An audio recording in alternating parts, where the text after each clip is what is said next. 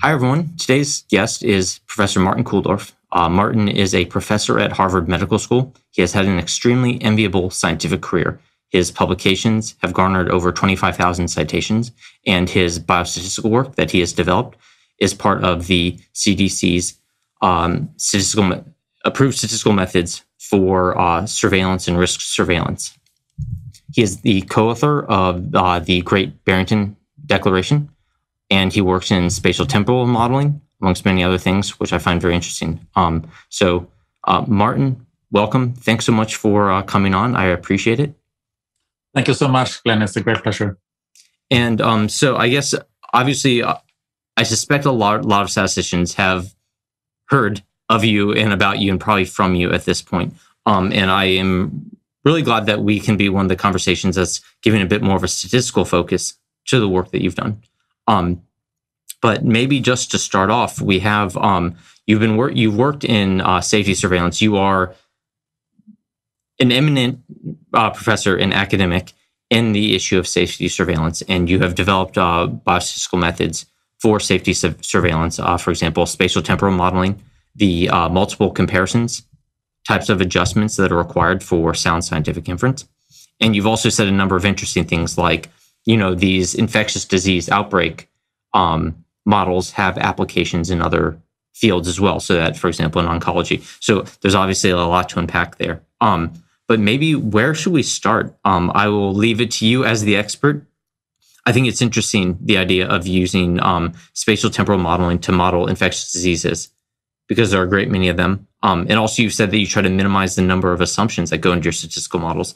So maybe where should we start, do you think? What's a good approach? Yeah, so there are different important statistical methods used for infectious diseases.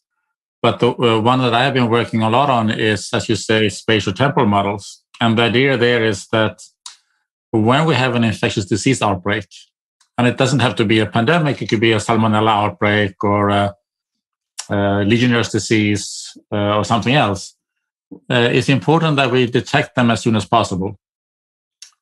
Because the sooner we detect them, the sooner we can find what's causing it, and then we can sort of remove the threat if it's, for example, salmonella in some food product that's been contaminated. So I've developed what's called space-time scan statistics. And a scan statistic is when you scan an area, either it could be time or geography or both. So you scan an area to see if there's a cluster of events. So it's the cluster detection method. So the idea is that if we have, for example, salmonella, that's a reportable disease. So every case of salmonella needs to be reported to the public health department. And then we can sort of continuously monitor when there is a new case of salmonella. And if there suddenly is an increase, let's say in Brooklyn, a neighborhood in Brooklyn, of salmonella, then we have to investigate what's causing these excess cases. And the key thing that the statistics can do is to detect this as quickly as possible if we sort of run the analysis on a daily basis, then to detect as quickly as possible. And one example is, I think it's 4 or 5 years ago now, there was a huge outbreak of Legionnaire's disease in Bronx. It's the second biggest Legionnaire's disease outbreak that ever occurred. And that was detected by the New York City Health Department using these methods of space-time scan statistics that I've been developing, and I work closely with them. So because of that, these disease outbreaks of Legionnaire's disease could be detected a few days earlier than it otherwise would have been. It would have been detected no matter what. But even 2 or 3 days earlier makes a big difference in terms of finding what caused this outbreak. It turned out it was a cooling tower at the top of a building that had been infected and that was spreading it in the neighborhood. So as soon as that was found, of course, that cooling tower was sort of removed or cleaned so that it wouldn't spread it anymore. So that's very important. The other thing these methods can be used for is once there is an outbreak, they can be used to monitor the outbreak. Where is the outbreak increasing? Where is it decreasing? And so on. And So this method has been used during the pandemic to monitor the COVID when there are new areas that are affected, etc.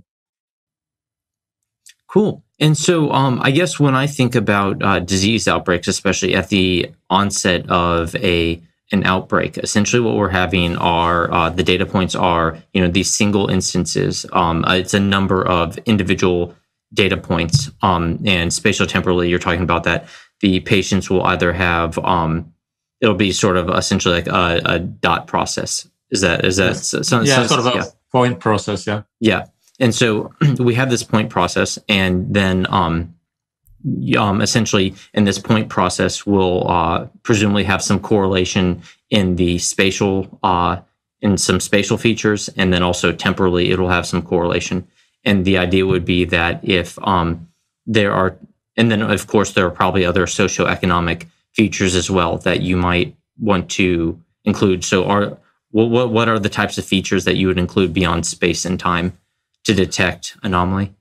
So age is often important to adjust for because many diseases are age dependent. Mm-hmm. So that's one thing that we often include, but we may include other things also to adjust for depending on the disease. And it's not only used for infectious disease, it's also used for cancer or other things. So it depends on the disease. In terms of correlation, I think in spatial statistics, there's sort of two things that are interesting. Sometimes we want to study a particular hypothesis, like is the exposure to radon, for example, does that influence the risk of some form of cancer? So then we have geographical measurements of the cancers as well as the exposure. And when we do that, we often have to adjust for any spatial autocorrelation because to get proper inference, because there could be other factors that we are not adjusting for that is spatially correlated, and we want to adjust for that to get proper inference. But when we do detection and monitoring, we're actually looking for those correlations. Mm-hmm. So we are trying to look for areas where there is spatial correlation because there's a cluster of cases.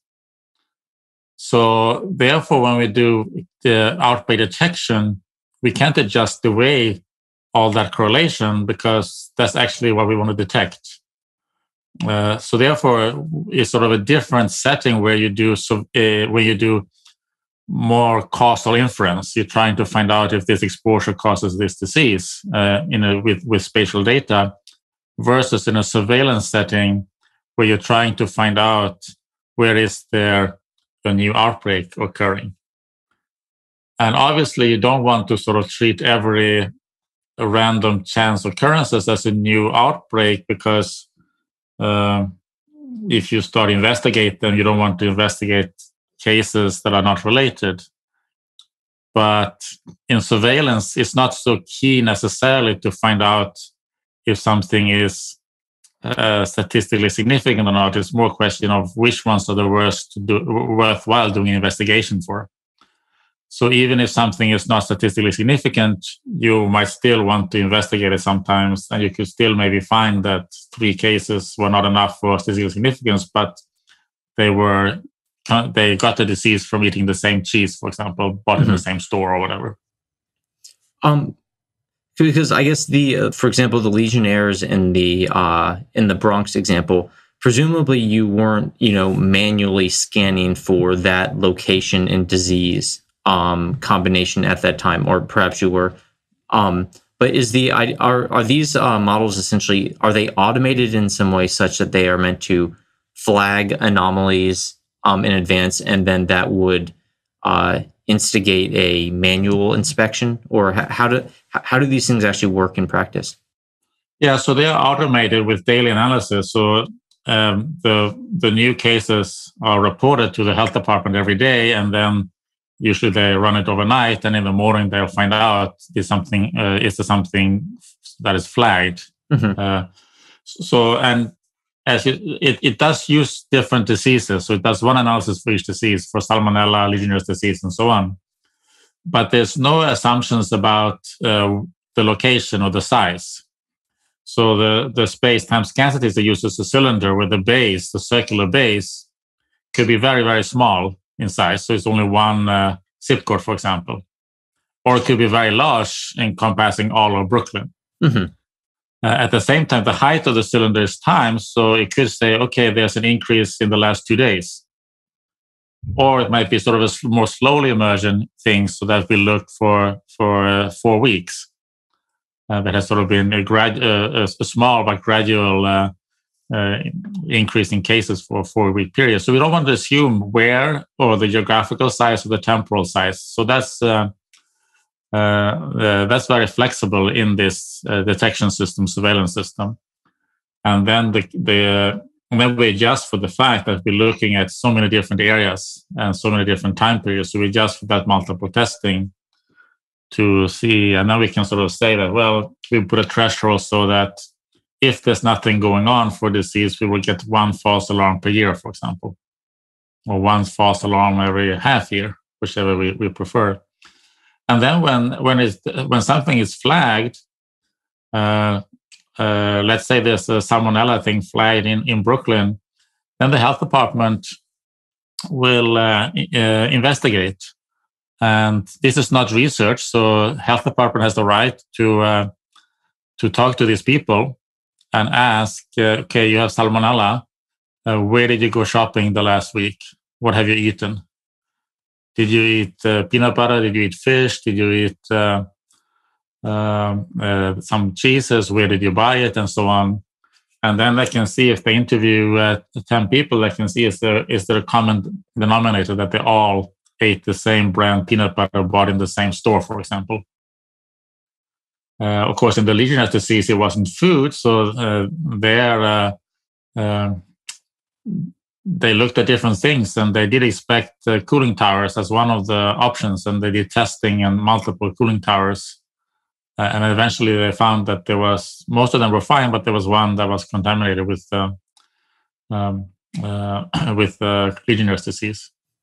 Do you have a pre-specified set of diseases that you're particularly looking for? So, for example, salmonella seems like one that really pops off the top of your head about something that you'd be scanning for, because effectively we have a food supply chain, and but for other diseases, is there a common set, or is it that you don't even need to relegate yourself to a set because you have a sufficient computational capacity to search? No, it's usually a common set, and that depends on the health department and so on. So, for example, New York City monitor, I think, about a dozen different reportable diseases. And I forget exactly what's on the list, but it's those things that... So you wouldn't monitor, for example, ear infections. Mm-hmm. It's very common, and it's not a reportable disease. You could still do it through electronic health records, but it's not typically to do that. But salmonella is important because it's often foodborne. So you can actually do something if you find something. You wouldn't. So another one you would not look at would be anthrax, because that's so rare. Mm-hmm. And if you have one case of anthrax, they will be investigated immediately. So one case of salmonella, you wouldn't necessarily investigate, but one case of anthrax, you would certainly investigate it wherever it occurs, whenever it occurs. It's such a serious thing. Yeah, so no statistical model, for example, would be needed for that, because essentially the data point is sufficient in itself to generate all possible medical intervention. So you don't need statistics, because as soon as there's one case, the health department will go there and try to find out what's going on. Yeah, I do like examples like that where, because obviously, when we're in our technical fields, we really do enjoy creating methods and tuning these methods so that we have this really great data-driven approach to something that's important. But then at the same time, there are plenty of instances where effectively you don't need a sophisticated methodology. The only thing you need is actually the data is the signal in itself. And so obviously there are certain medical outcomes and diseases that would have that. As you mentioned, anthrax, I assume that bubonic plague might be another one like that. Ebola also, I think. Ebola, yeah. And so if you have those, obviously you don't need sophisticated statistical methodology to say, oh, let's adjust for multiple comparisons, because after all, we were looking for these other diseases too. These ones you have enough, but for these other diseases like Salmonella, trying to say, is this a one-off that one person might have gotten, or is it sufficiently correlated in time and in location such that we actually realize that there's an exposure to it? Yeah, and that's why also it's so fun and interesting to work with public health agencies, public health officials, because they know the public health aspects of things. So you have to sort of try to combine what are the public health needs that they have in a particular jurisdiction with what can the statistics do and cannot do.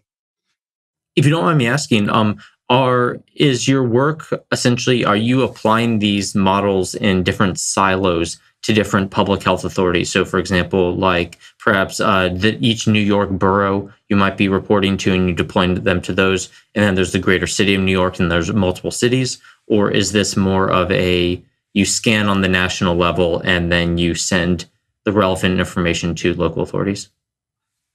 Most of it is done more locally. Not so in New York City, for example, is the New York City Health Department. And that seems local for a city, but I mean, the city has, 8 or 9 million people. So it's, of course, a huge area.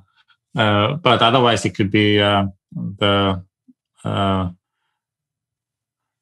Illinois State Health Department who does it for Illinois, and Indiana State Health Department does it for Indiana. It has been used on a national level also, but maybe more retrospectively, not so much prospectively for the early detection, because it's really the state health departments typically that are responsible for this kind of surveillance. And the same in Canada, for example. So the Quebec Public Health Department is using it for Quebec and so on. Do the models need a large amount of, for example, hand tuning or adjustment as they're being applied to these different locations? So essentially, like, is there a team of grad students and postdocs and professors who essentially each time some of the surveillance, these surveillance algorithms or the models are being applied to a new location, is there a lot of essentially activity, or is it just essentially you hook it up and you make sure that it works within the current data framework and then see what happens? So it's usually done by the health department staff, and they have to, they have to do it with their data, and then they have to sort of define the geography of the area. So what are the latitudes and longitudes for the census tracts or census block group or zip codes, whatever they're using for their particular state or city. But that's sort of the main part of the customization. And then the rest is often fairly standard. And there is the software there's a free software called SATscan that can be downloaded from satscan.org. So SAT scan stands for Space and Time Scan Statistic. So health departments download that software and then they can run the analysis, and it's fairly straightforward for them. So it's not too complicated, I think. Cool. And the method and software are used by, I think, almost all the state health departments in the US, and of course by CDC and many health agencies around the world. Yeah, for different diseases. So some might use it more for infectious diseases, others might use it more for cancer, for example. Yeah, I definitely want to hit on the cancer bit in a second, but before we do, I was interested in the multiple comparisons aspect, just to double back on some of the specifics. Is it essentially because you have multiple time periods over which you can scan? Presumably, you also might have multiple localities, or I guess spatial elements. What are sort of the different features by which you are adjusting for multiple comparison? And I guess one of the other questions is, what is your intuition about how to do that, given that effectively a lot of these outcomes are correlated? So essentially, the hypothesis for which you're adjusting, you're not just testing a large number of independent hypotheses. You are effectively testing. I assume that you're testing these things and they're fairly correlated, or at least correlated in some level that might not be clear. So the multiple testing is taken care of with scan statistics, and that was something that was invented in the 1960s by Professor Joe Naus at Rutgers University. And in the simplest version, it's just the time. Mm-hmm. So you have a timeline, and then you have observations in time, and then you see, are there any clusters, or if this just comes from a uniform distribution. And you condition on the total number of observations seen. So you're not interested in how many observations there are, you're interested in how they are distributed over time. So what the scan statistics does in time is it sort of drags a window along this timeline, and then it sees where are there is there a cluster, and then it evaluates the probability of that that would happen anywhere along the timeline. So what happens is that if it's truly uniform, then you only have a 0.05% risk of rejecting the null for any place on the timeline or when the space of a geography. So if it's truly are no clusters in the data set, then 95% of the time we will not reject the null hypothesis. Mm-hmm. And 5% we will erroneously reject the null hypothesis for some location there. So that's how we sort of adjust for the multiple testing. So it's not a Bonferroni type adjustments, which is sort of most common one, but they don't work in a scan statistic because these intervals are so dependent and these circles, because we look at this circle and then this other circle, which is almost the same, but just a little bit off. So there will be thousands and thousands of circles all overlapping. So therefore, a Bonferroni type adjustment will be far too conservative. And that's what we used instead, a scan statistic, which is sort of another way to do multiple adjustment for the multiple testing of many overlapping intervals and circles. Yeah, that was what was popping in my mind, because I had assumed that you weren't doing something was it fair to say ham-fisted as a Bonferroni adjustment, because effectively when you're looking at these time periods, a test on Monday versus Monday plus 1 hour of Tuesday, those aren't independent. And so to essentially be doubling your possible airspace is not realistic. It's a marginal increase on top of that. Exactly. That's exactly why the Bonferroni type adjustments does not work in these settings. Can you use any, does any sort of like biological or mechanistic knowledge make its way into these adjustments? So effectively, given what you know about certain diseases and, for example, their incubation time or the amount of time that it takes for them to wear off or recovery periods, does any of that information actually work itself in, or is that too complex?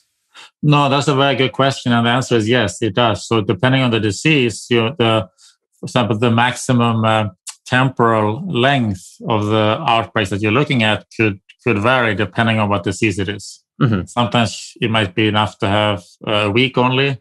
Sometimes you might have a few months, mm-hmm. depending on what type of disease it is. The other thing that comes in is in the geography. I mean, the easiest is just to have the latitude and longitude for each, let's say, census tract. Mm-hmm. And then you see which ones, you have one latitude and longitude for the center of your census tract, and then you see which ones are close and which ones are not close to each other.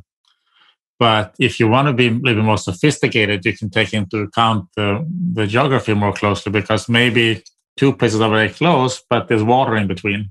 Mm-hmm. So there's actually not very much communication. You have to sort of maybe it's the river. You have to drive up 20 miles up the river and over the bridge and then back. Mm-hmm. So in effect, they are, so geographically they're very close to each other. Yes, they cross the river, but in practice they are not, in terms of where people go shopping, for example, and so on.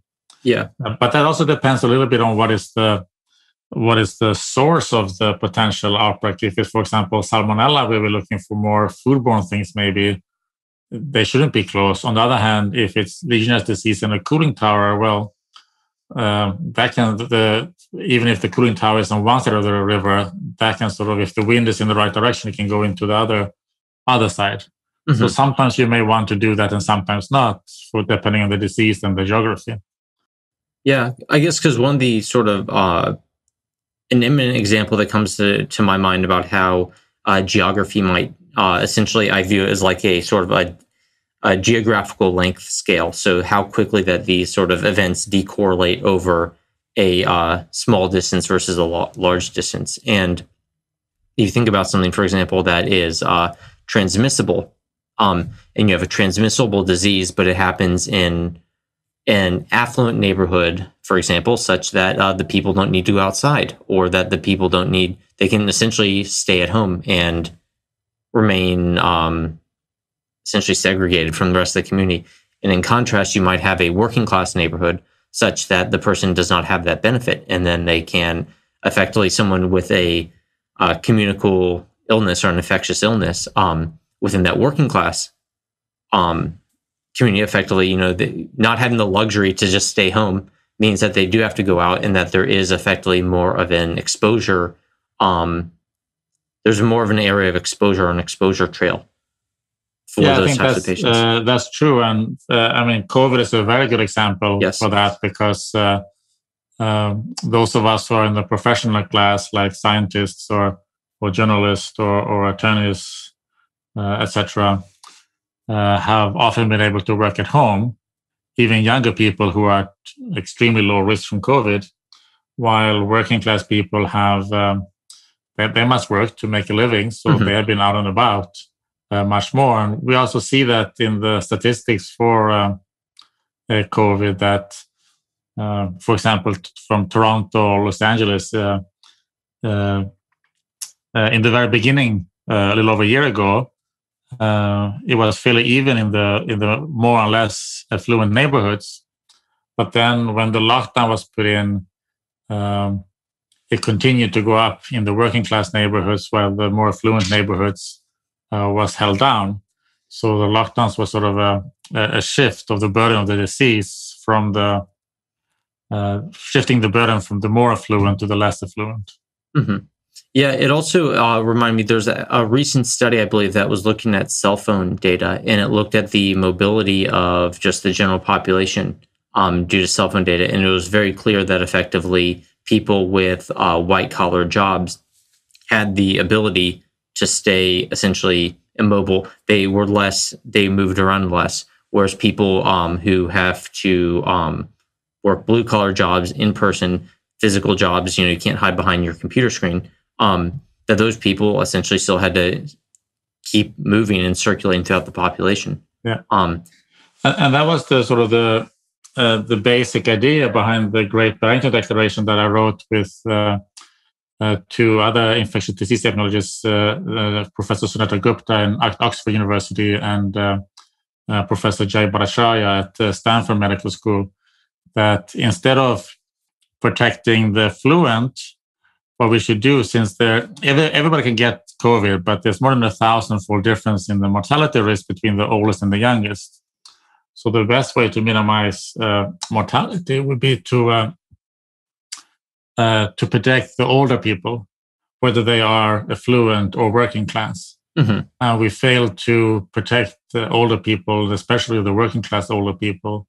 So instead of protecting the affluent, we should have focused on protecting the older people, while letting younger people sort of continue with near normal activities, to sort of keep society running, so that we didn't get all these collateral damage on public health, like missed cancer screenings or cancer treatment that has sort of gone undetected, or worse, cardiovascular disease outcomes that we've had, plummeting immunization rates for children, and of course, worse diabetic treatments, and of course, a mental health situation that has deteriorated a lot during this year. Yeah, I've definitely seen. I've seen, for example, that I believe that cancer diagnosis rates in, I believe, multiple countries. I've only looked at a few countries that I'm sort of more familiar with their healthcare systems, but that, for example, cancer diagnosis rates have dropped precipitously, and obviously, the cells are still splitting. The underlying mechanism has not changed. The amount that keeping people inside away from the sun is not the only reason why these cancer rates are dropping. It's because effectively there's a there's a lower detection threshold, and or I guess an increased detection threshold where people aren't being detected, and obviously that's there's, I guess, a competing risk aspect to that. But at the same time, with our aging population, we do have these immense burdens for people as they increase the risk of cancer. And you do have to be weighing that out. And for example, fewer young people have cancer, but if you are diverting your attention to one specific ailment, you're missing out on the holistic public health aspect. Exactly. And that sort of goes against the basic principles of public health, that you have to look at public health as a whole. So, so the number of reported cancer has gone down, and it would have been great if that was due to less cancer, but obviously it's not. It's just that they're not getting detected, as you're saying. So, but it doesn't have immediate impact on mortality, because usually it takes time from detection until you have mortality.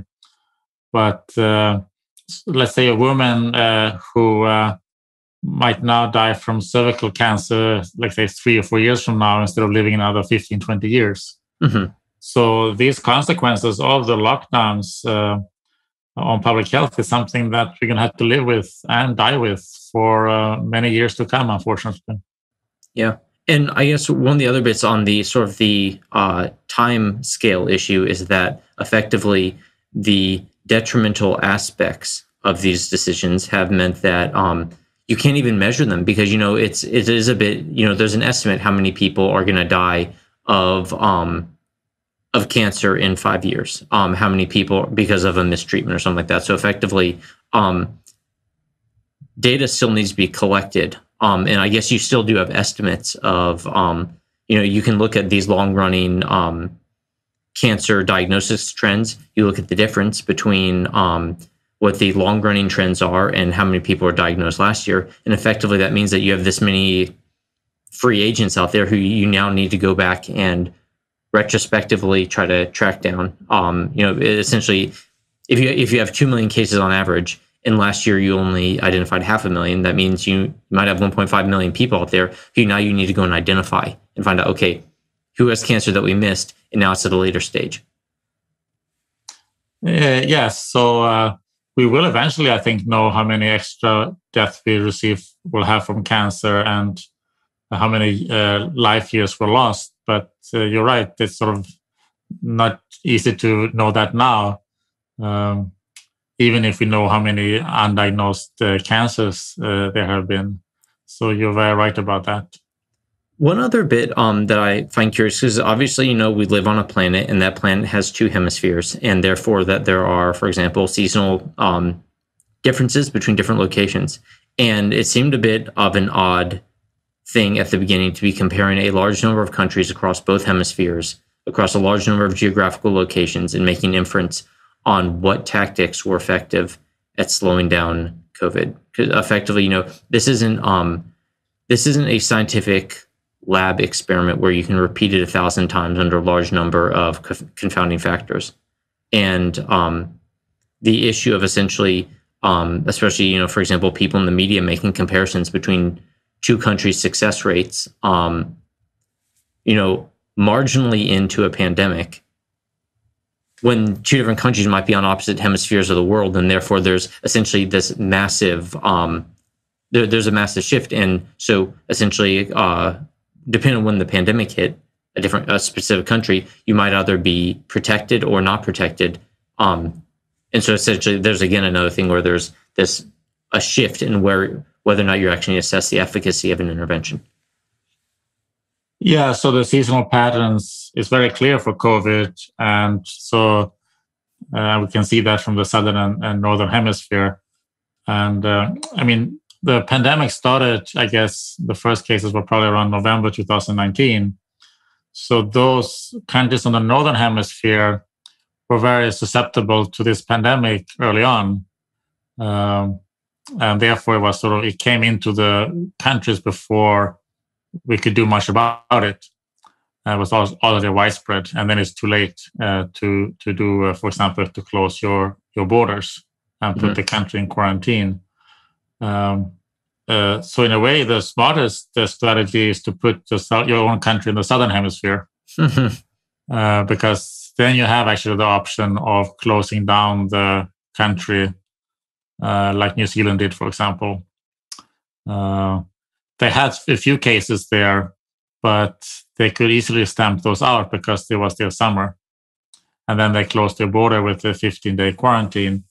They still had, of course, cases as Australia as well, so you can't seal the borders completely. But they were able, by doing that, to sort of keep the numbers low. And now, if they vaccinate everybody quickly, I think they will be quite well off. But that was never an option that was available to the United States or any other country in the Northern Hemisphere. Mm-hmm. What about equatorial countries? Because one of the things that strikes me about a place like New Zealand is that not only is it on the Southern Hemisphere, but it's actually fairly southerly in the Southern Hemisphere. So effectively, it will have more extreme cold conditions when its winter does arrive. I mean, I'm pretty sure you can take, or previously you could actually take commercial flights to go fly over in Antarctica from New Zealand. So essentially you could go look at the, Arctic penguins or whatever, or the ice sheets in Antarctica in just a normal commercial flight. And so, there's a difference between a country in the southern hemisphere that's just mildly below the equator versus substantially below the equator. Is there any information that you've had about what's happening in these sort of equatorial regions? So they might have a very different seasonal pattern, but the thing is also we don't know exactly what's driving the seasonality. Is it the temperature? Is it humidity? Is it sunlight? Or other things? Mm-hmm. So there is something, but we don't know yet exactly what's driving it. So if we look at a country like India, for example, which is closer to the equator, then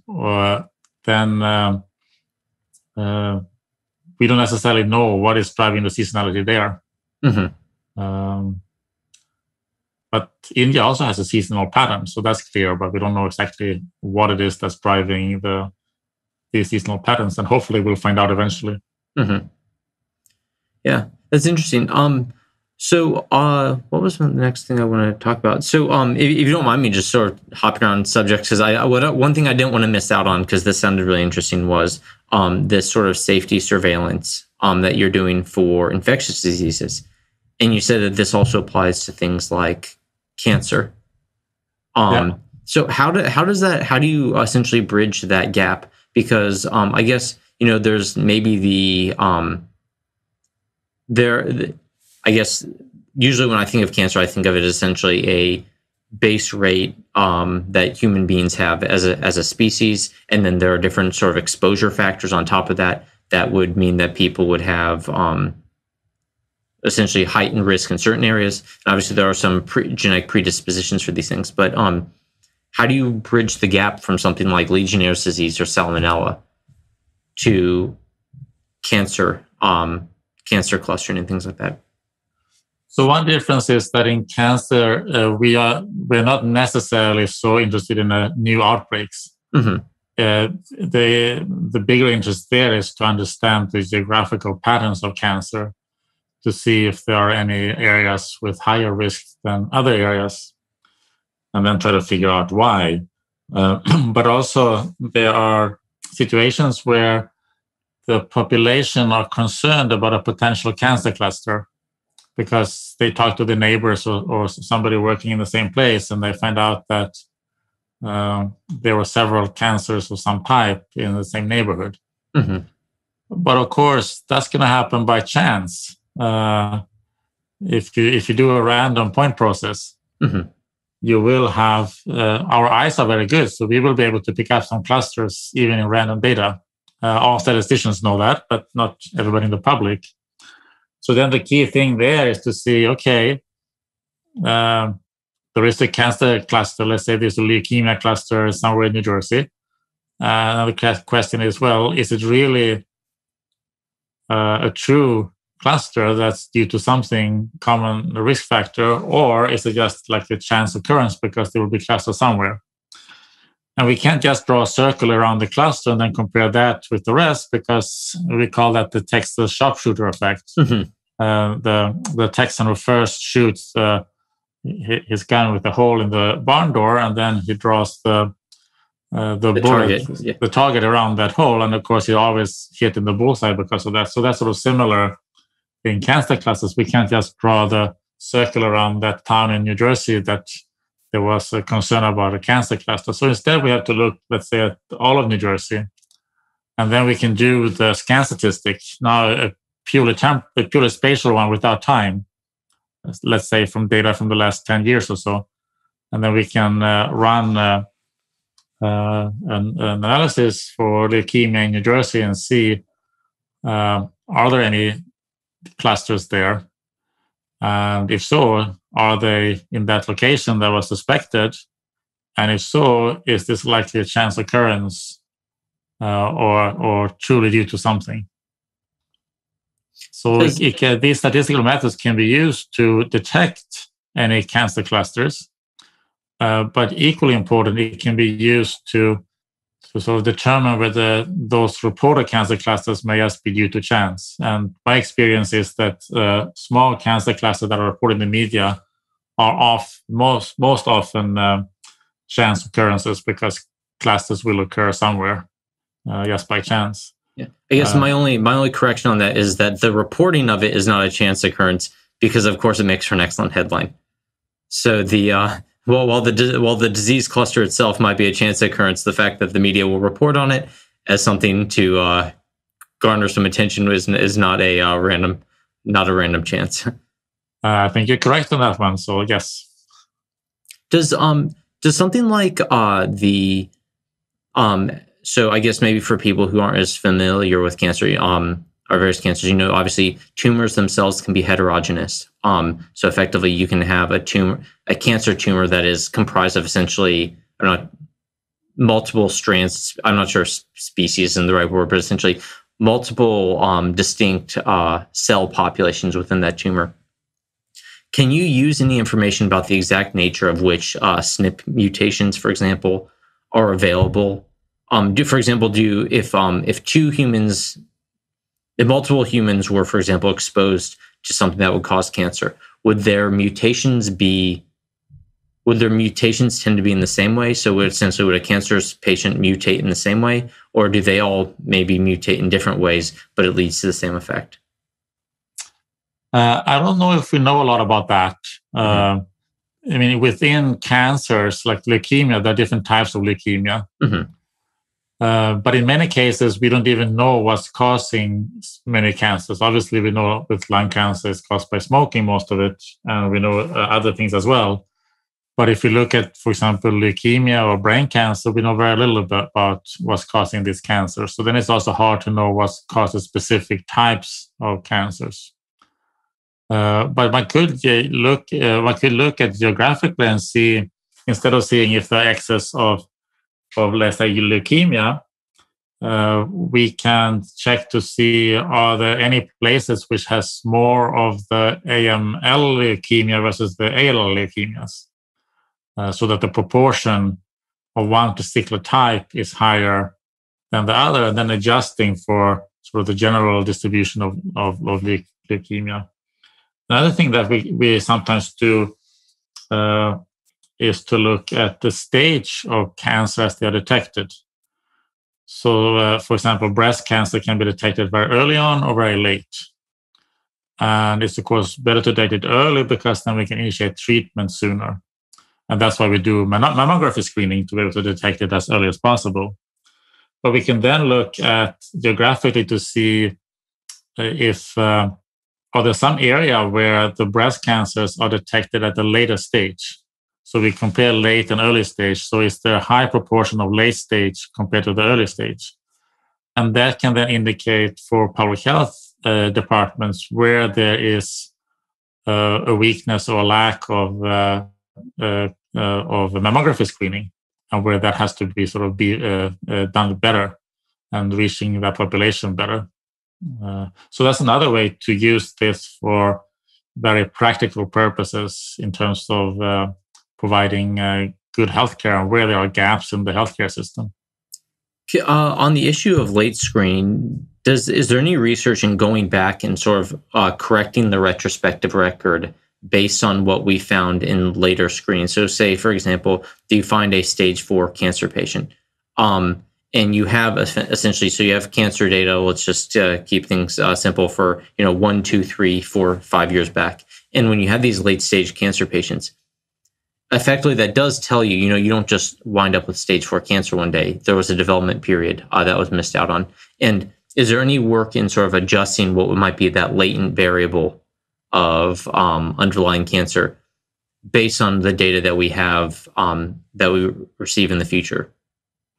Do you mean to try to find out when I sort of went from stage 1 to stage 2 and to 3 and 4, like the timing of that? I don't think I quite understood what you asked. So the idea is that you can identify what the cancer rate of a population is by looking at when they're diagnosed. So you might have like a phase 1 cancer data for 4 years ago. But then as you get a stage 4 patient who previously didn't have any medical record of cancer, is anything done to adjust the stage 1 rates of years ago because that they had to have gone through that stage at some point? Well, I think I understand your question better now. So one issue is, for example, if cancer screening suddenly goes up, mm-hmm. if we do more cancer screening, then we will find more cases than we otherwise would have. Mm-hmm. So we might get an increase in cancer, but it's not due to more cancer. It's really due to earlier detection. So it'll be like a shift. And therefore, what looks like an increase in cancers is really not an increase in cancer. It's just that we're detecting it earlier, which will then maybe later on that effect will eventually go away when we're sort of a steady state for the detections. But there has been work done by,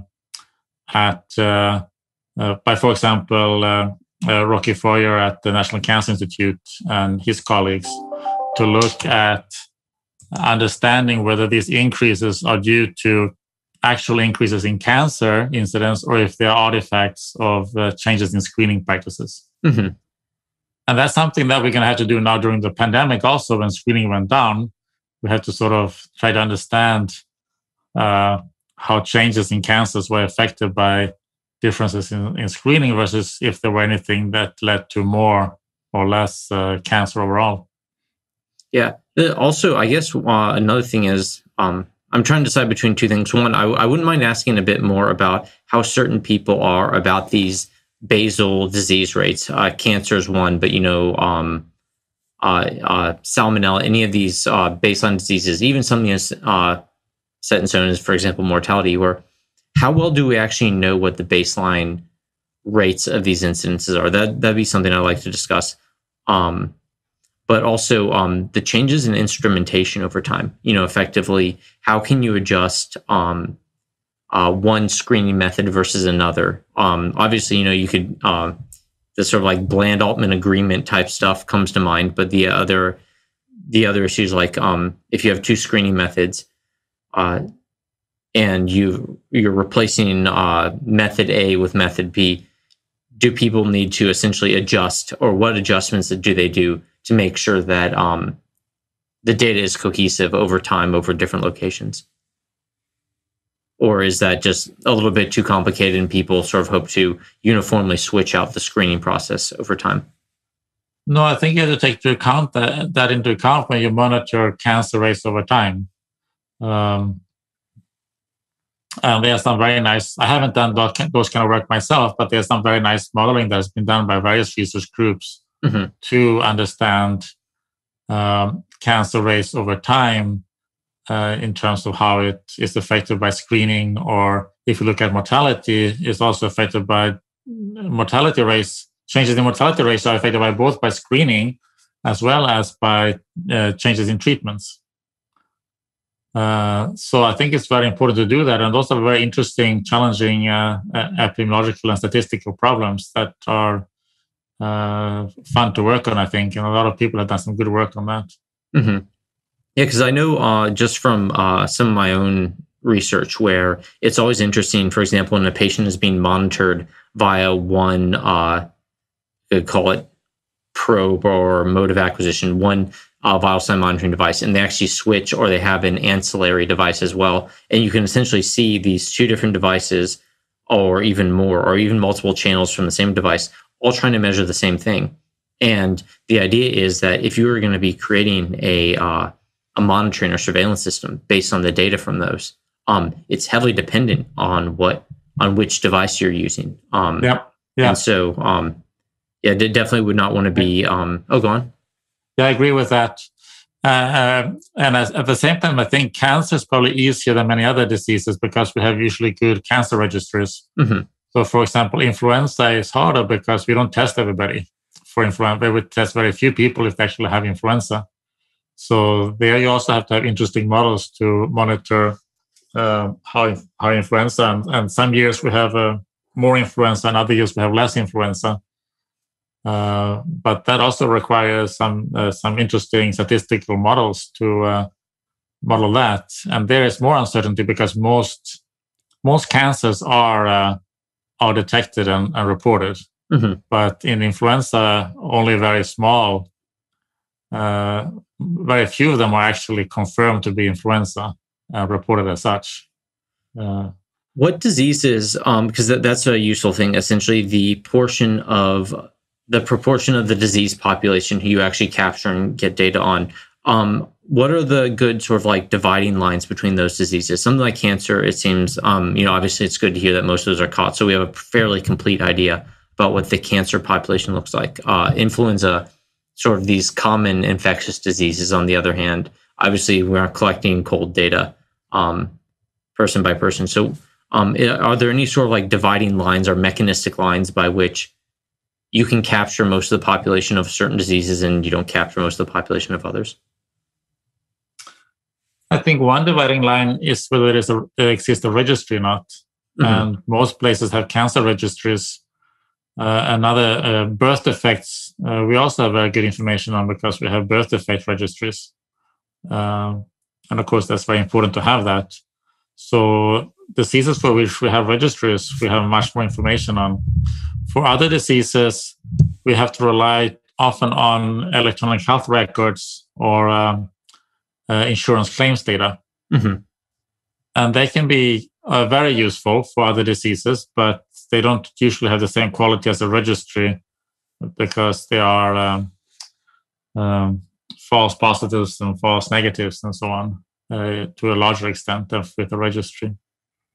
And on that more general question, how much is medical coding of use for these types of things? Because effectively, there's more to medical. If you know the answer, obviously, there's more to medical coding than just simply recording data, and so there's more motivations than simply saying we're trying to create this objective view about what types of diseases and what types of treatments people require. Because obviously, there's an economic incentive to various types of coding. Are those types of data actually used in the academic research as reliable, useful data, or is it a little bit? Are they taking with a grain of salt, or are people sort of just trying to sort through and find out what actually corresponds to reality and what doesn't? So we use those electronic health records and insurance claims data a lot in research. And they are very, very useful and very important data sets to use. And they will contain information from many, many millions, tens of millions of patients. And one area, for example, which I've been involved in, which are very useful, is to evaluate side effects of drugs and vaccines. Mm-hmm. Because when a drug or vaccine is approved, maybe it has been tested on 1,000 people, or in best cases, a few thousand. So we know about common adverse reactions, and if it's approved, those common reactions were all mild. But there could be more rare adverse reactions, serious adverse reactions. Or it could be that there are adverse reactions in certain groups that were not part of the clinical trials, like older people or children or pregnant women in terms of birth defects and so on. So these data sets are enormously useful for looking at that. And that's one thing we do. I've been very closely involved with the CDC Vaccine Safety Data Link to develop methods for monitoring the safety of vaccines, both data mining methods, where we don't have any, like just looking for any type of adverse reaction, as well as sequential analysis methods, where we try to detect any potential adverse reaction as soon as possible. And it's important for two reasons. One is because if there's a problem, then we want to detect it and we detect it as soon as possible. If there's not a problem, then we want to be able to say we don't have a problem, and therefore it's safe to take this drug for pregnant women, or it's safe to take this vaccine for older people, and so on. In sort of for these topics, or essentially you're trying to, when you're exposing a new population to a treatment, or essentially not necessarily new, but you're expanding the of the number of people under consideration, and you're trying to see, because it's very intuitive how this sort of same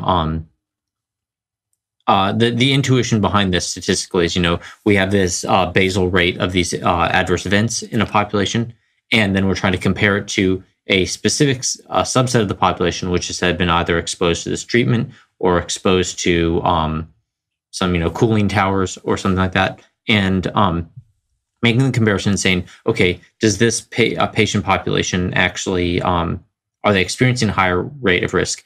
And then I guess on top of that, there's the issue of, given what they are, given this high rate of risk, for example, from a treatment, are they, does that actually outweigh all the other risks in the world that they have to deal with? So, for example, the idea is you get vaccinated, and it reduces one risk, but it could expose you to other risks as well.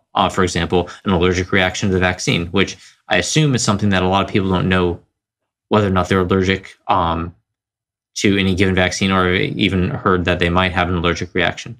So essentially, people are trying to weigh out these different risks. A similar one might be, for example, staying inside and never leaving your house for, 18 months. And, there's a risk to that. There's also, you won't get hit by a car, but at the same time, if you're being sedentary, there's a cardiovascular risk to that. There's a psychological risk, unless you're a data scientist and you already work in front of a computer, 18 hours a day anyway. But how do you sort of weigh through those things? And are there some that get a higher priority than others? Yeah, it's good to be outside in the sun. We need sunlight is good with vitamin D, and good to exercise. So it's always good to be outside for your health. So that's something I think we can all agree on.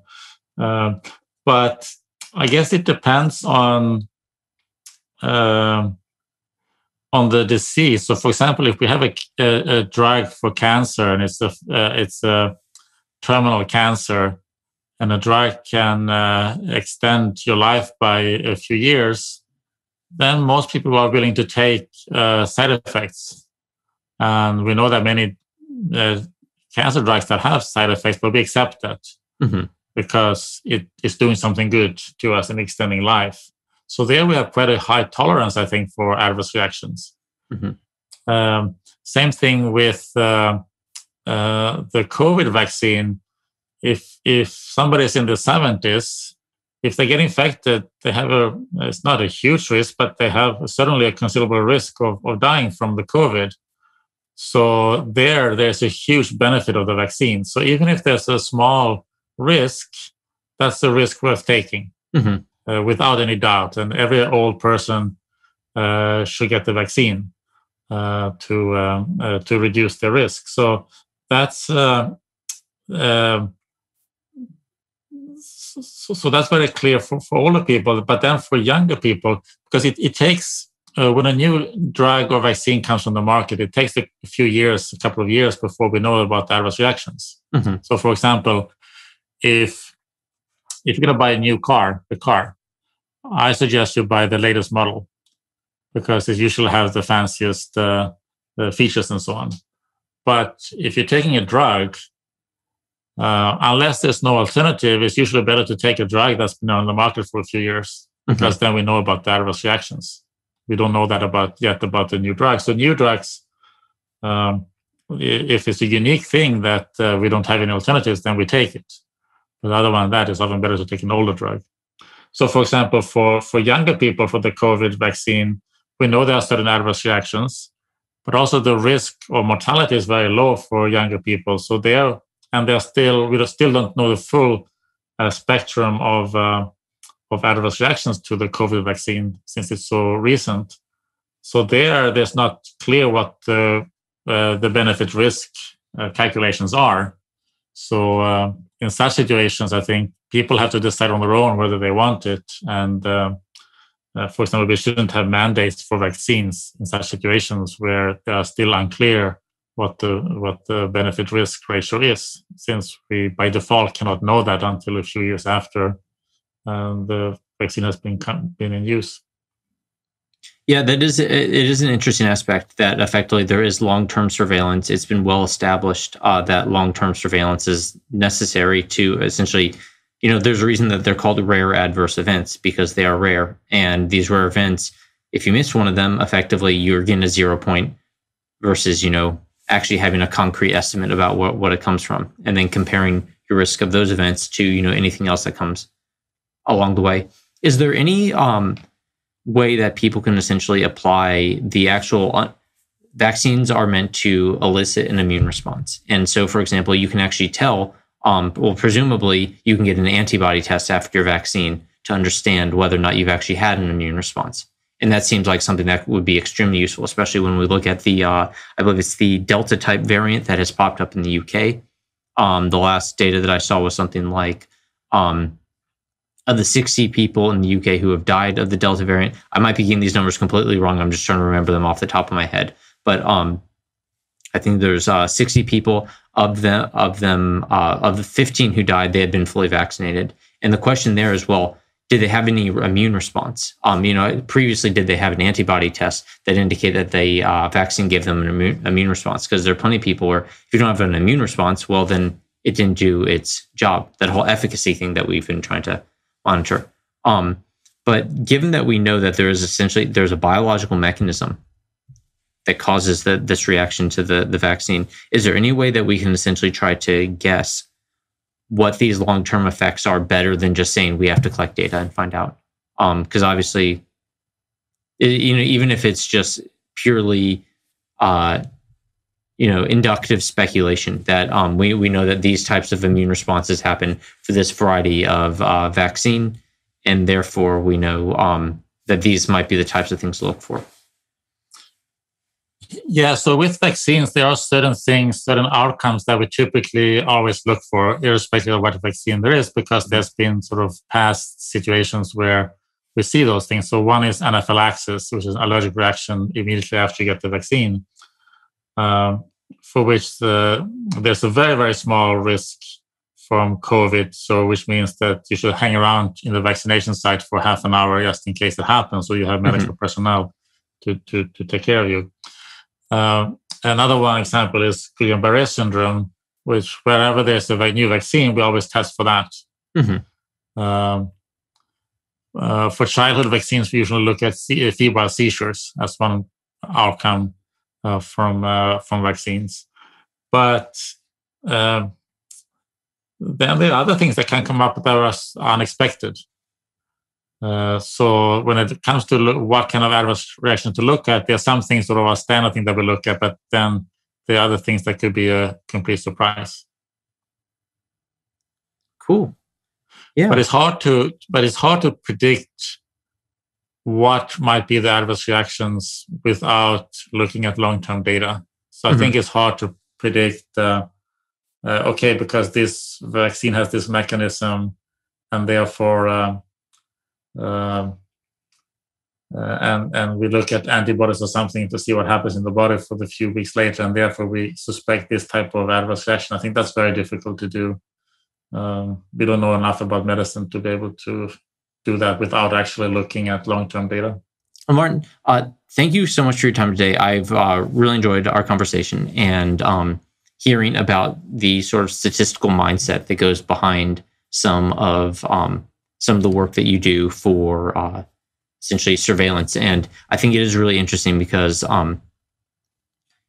you're answering multiple very difficult scientific questions. You're trying to use data where you have it, and you're trying to use just sound logic where you have it as well. So I do appreciate that. I also appreciate very much your scientific integrity in everything that you've been doing.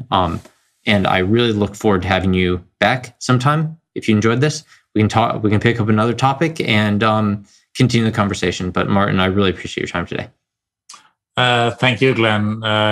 One of the things that's fun with being a scientist is to talk about science with other scientists. And I really enjoy this. And I'll be happy to be back some other time. So thank you so much, Glenn.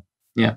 Actually, I have to say, because I've obviously watched quite a few of your interviews, and this thing is like, I wonder if he's actually gotten to have a conversation with a statistician yet. And so I've appreciated that. And that's one of the places where I think I'm wanting these conversations to go, where I think a lot of statisticians are eager to hear from scientists, very specifically asking data-driven and scientific questions and statistical questions that they might not get from other sources. So, you can always have a very good scientist and two scientists having a conversation. But, statisticians, whenever we read the news or read a journal article or something like that, we tend to think like, oh, well, I would actually have asked this question, because there's cool stuff that I'd like to clarify. And I'm hoping that this can be sort of a hub for statisticians asking very data and sciencey questions. Yeah, you're the first statistician that has interviewed me, so I appreciate that. And it was nice to be able to go into a little bit more about the depth of the statistics and be able to actually mention statistical terms and get a more thorough discussion that way. So I like that. Cool. Yeah. Well, actually, in the future, I very soon will have a sketch pad so we can actually draw out ideas. And maybe that will help with some of our point process conversations and things like that. Because because I know that maybe using some of these terms, it's very visual for me because obviously, I've seen plenty of spatial temporal modeling. I've seen plenty of the Gaussian process and latent process modeling that goes into these things. So maybe it'll be easier to help people hop on board and understand these things better if I can be there sketching out ideas as you're talking about them. Yeah, a little sketchbook is good for discussing science and statistics. So cool. Well, Martin, thanks again for your time. I appreciate it. Thank you, Glenn. Great pleasure. Hey guys, it's Glenn. Thanks for your time today. I hope you liked today's episode. If you did, please consider smashing that like button. It's the single, simplest, fastest way to make sure that YouTube shows this video to more people. If you really want to go crazy, consider subscribing or going to our website and joining the mail list. If you want to go totally crazy beyond that, forward this to a friend or colleague who you think might enjoy this too. We're a small channel and every bit helps. Our next episode will be coming out next week, so in the meantime, feel free to look around the channel and see other videos that might be of interest. As a quick disclaimer, the views expressed in the show do not represent anything other than the people saying those words, views, etc. like that. It doesn't mean anything about their employers or their employers' views or some thing about their employers or their neighbor's cat or anyone else not saying the words. And in fact, given that people tend to change their views when they're thoughtful enough, it might not even represent the views of the speaker by the time you're hearing the episode. So definitely come back and see if they've changed their views at a later date. They also don't represent the views of our sponsors. Thank you to our sponsors. You can check them out on our website.